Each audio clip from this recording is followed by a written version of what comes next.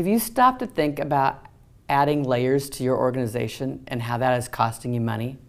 In this episode of The Leadership Hustle, we're going to talk about the layers that you add and the support staff that you add to the company and how it is costing you time and money from delivering on your promises. Hello, and welcome to The Leadership Hustle for executives whose companies are growing fast and need leaders who are ready.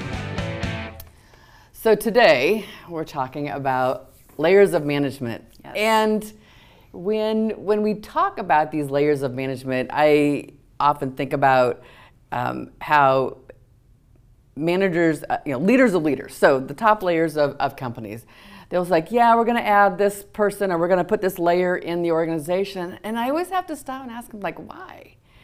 Because the truth of the matter is, every time you add management and layers of management, and even to some degree support staff, we're taking away time and therefore money away from not only the people who are delivering to your customer, but we're also taking away time and money from every layer that is below them. And people look at me like, how could we be doing that? And the bottom line is, every time you add a layer, you're taking away time to read emails and time to sit in meetings and time to accomplish projects and project management and dealing with drama. And the reality is, I'm a big fan of flat organizations. And so, let's talk a little bit about, are you hearing that, there are companies adding layers to organizations? Are you hearing that? And what are the consequences that you're hearing? Well, yeah, I mean, when you look at an organization, and I've worked in a very flat organization in my previous career. It's not about necessarily, I want to say, even the number of people. It's that ratio of frontline to supervisor, manager. And when you increase layers, you're not reducing that ratio. If anything, you're adding more individuals that directly report to a supervisor, that now reports to another layer, that now reports to another layer. And you get a lot of this gray, a lot of uncertainty who's doing what, but you also end up with that frontline supervisor or manager, whatever title people choose to use, varies from company to company. Yep. But you end up leaving them with and this is what I'm bumping into a lot, it's that 12 to 20 frontline staff reporting to one supervisor. And physically, how can that particular supervisor truly be managing, developing, coaching 20 people? Right. And really help those individuals follow through with the promises that we've made to our consumer, our member, our customer, whatever we want to call that end individual. Right. When you add layers, we were just as we were discussing this topic before we got on camera, people are having conversations where there are layers of management, and the layers above the direct supervisor, direct manager, whatever you want to call them, get involved in emails. They might be carbon copied on something, but they start interjecting themselves into the conversation. So now the person who's receiving the email, receiving the information, doesn't know who they're supposed to be reporting to. So, this hierarchy, which I understand hierarchy, but when you start adding layers, we are taking away the valuable time of the layer most close to the customer, right? So let's just break this down just a little bit more. Frontline, what we're asking them to do is deliver on the promises that the company has promised and the expectations of the customer. That's what they're supposed to do. And anytime we take away from that, the managers must be adding more value than they're taking away. But we don't think about the value we're adding. We're thinking, oh, we just need to communicate to them. Oh, we just need to tell them this. Oh, we just need to follow up on this. Oh, we just need to, and we typically do that in email form or meeting form. Right? Yes. So we're taking away time and resources from delivering that. Now, if that manager can find ways to deliver that content where it doesn't take away from them delivering on their promise, or to help them deliver better on their promise, value add, right? Correct. You add another layer on top of that manager, and now that manager is trying to coach frontline manager, and that frontline manager is coaching the person who's directly responsible to the customer. Now we've got multiple layers of emails, we've got multiple layers of meetings, and we're getting people that are confused. So this now reply to all their communication, and they're spending way too much time responding to email. I just had a woman that I'm coaching calculate, she's got a tracking system on her computer on how much time she's spending on email versus her face-to-face versus simply responding versus, or writing versus responding to emails. Email has consumed the amount of time that she's spending on what's going on. And she's spending very little time doing the thing that she wants to do and needs to do, which is the face-to-face coaching or the listening and giving immediate feedback, or the just-in-time conversations, but instead responding to emails. But people get so frustrated because they are not getting response to their email, right? So they're not getting an answer. Yes. So this problem is occurring. So, you know, when we say we're causing our frontline managers to fail, the amount of time that they're spending consumed by email and meetings is crazy. So what kinds of things are you suggesting or offering to those that we coach so that we can help them spend less time on this email roller coaster or meetings, death by meetings kind of life? How can we help them be better, and how can we help them spend more time doing the coaching that they need to be doing? Any suggestions? Well, a couple of things that, I'll talk to them about is looking at first, just really kind of evaluating the number, that ratio, the number of people, and having conversations if that number seems skewed and what's realistic. But the second piece is looking at the emails and really challenging them on, are they working on the things that they should be working on, those high payoff activities, or are they doing things that maybe they did at a previous level in the organization and they've brought it with them? So that first is just really kind of that time study, kind of like you were talking about with her in her email. It's looking at where she or he truly spending their time and whose responsibilities is it really? Is it theirs, or is it something they just haven't let go yet or fully delegated, like handed off with authority, like this is yours, this is where it really belongs. So that usually is one of the first things, is just kind of getting a gauge and really what is reality versus how they feel.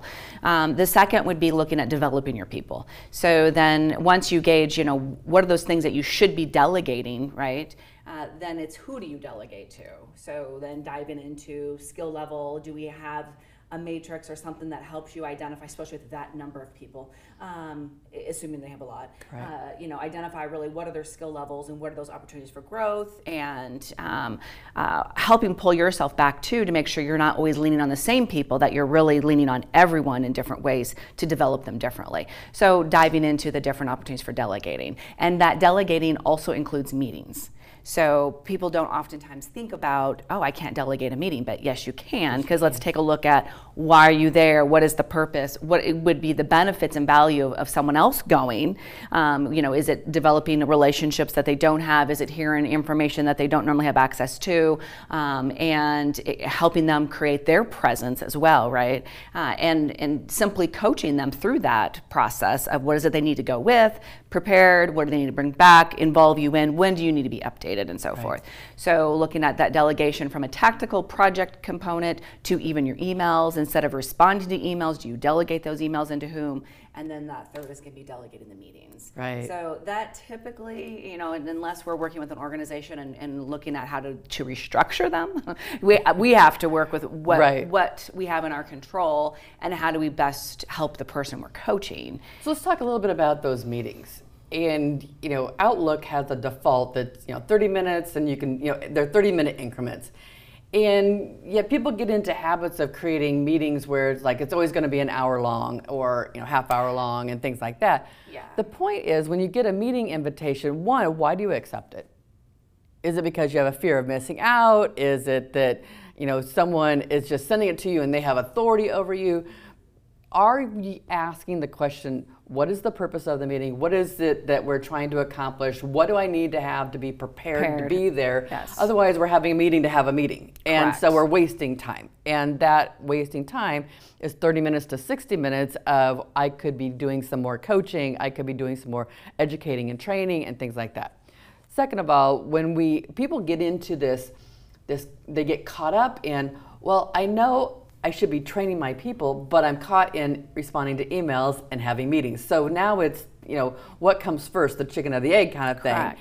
And so we're truly not asking you to just, stop going to meetings, or we're truly not asking you to delegate all your meetings. We're truly asking you to take a few minutes and make this a high payoff activity where what you're doing is saying, is it necessary? And in order for it to be valuable to me and to us, what is my role and what are the expectations? And can we do this in 15 minutes? Can we do this in 20 minutes? Do we need to meet every week, or do we need to meet every other week or once a month? And truly asking the question, not to be a jerk about it, but simply to change the cadence to be something of value. And I think that we're afraid to ask people who are above us these questions. And in many cases, those who, that we report to are just in a regular They're just in a rhythm or a routine. routine, It's their cadence. habits, yes. And so by asking those questions, we might be able to save half hour here, half hour there, and then decide what are you going to do with those half hours, right? Yes. Well, and even Outlook, you can set it up where you can make the increments 15 minutes. Technically, I think it defaults to 30 minutes or an hour, but I think that's the other thing I do challenge people with is why do you have to be at that meeting, and what's the agenda? What do you get to prepare for?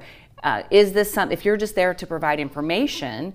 Can you just come in during the appropriate 15-minute window or whatever to provide that information and leave? Is it beginning or end, or what that might look like? Kind of just challenging them to ask the person who's invited them, why am I, why me? If it's not clear, and obviously what's the agenda, and then depending on what it is, why them? Even asking for, can I send so and so, or can I just appear for that time? Right. And I can be available, but let's say questions come up, and the reason I'm there is because you want me to answer on the spot questions if they come up.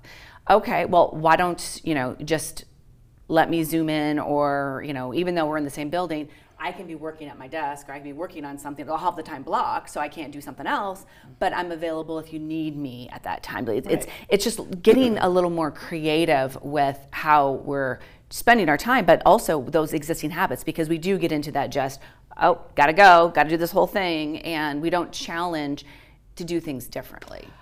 This episode is truly about, are the layers of management truly adding value to the layer that's below them?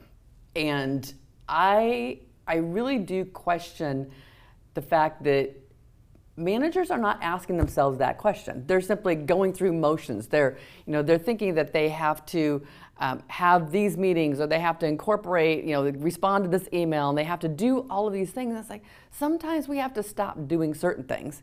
Correct. And really challenge ourselves. The purpose of this layer of organization in the organization is to do what? Is it to educate? Is it to make sure that the customer facing folks are adding value and delivering on those promises? Is this layer, or is this position to create research so that someone else doesn't, so they can make good decisions at a different layer in the organization? But I see too many organizations where they add layers of people and management and other support roles that they're busy. They're very busy. In fact, they're over busy. And yet the point is, are they truly adding value to those client and customer facing employees? So I really want this episode to be just a quick, I just want us to have this quick conversation about, are your layers of management busy and capable of doing the high payoff activity for that particular level? And are they adding value to the layer below them? Or are they adding more confusion? Are they adding more tasks that are unnecessary? Are they going through the motions because they're afraid of missing out, or that they are just in the habit, they don't want to disappoint someone? and yet they're truly not adding value. So, audience, I'm really challenging you to take a look at the layers of your organization and maybe even the role that you're in and ask, what value am I providing to those that I lead? And if that activity truly is not adding value, but it's more of a habit, I probably need to question whether it needs to be done. Thanks for joining us on this episode of The Leadership Hustle. Please make sure you subscribe so you don't miss another episode.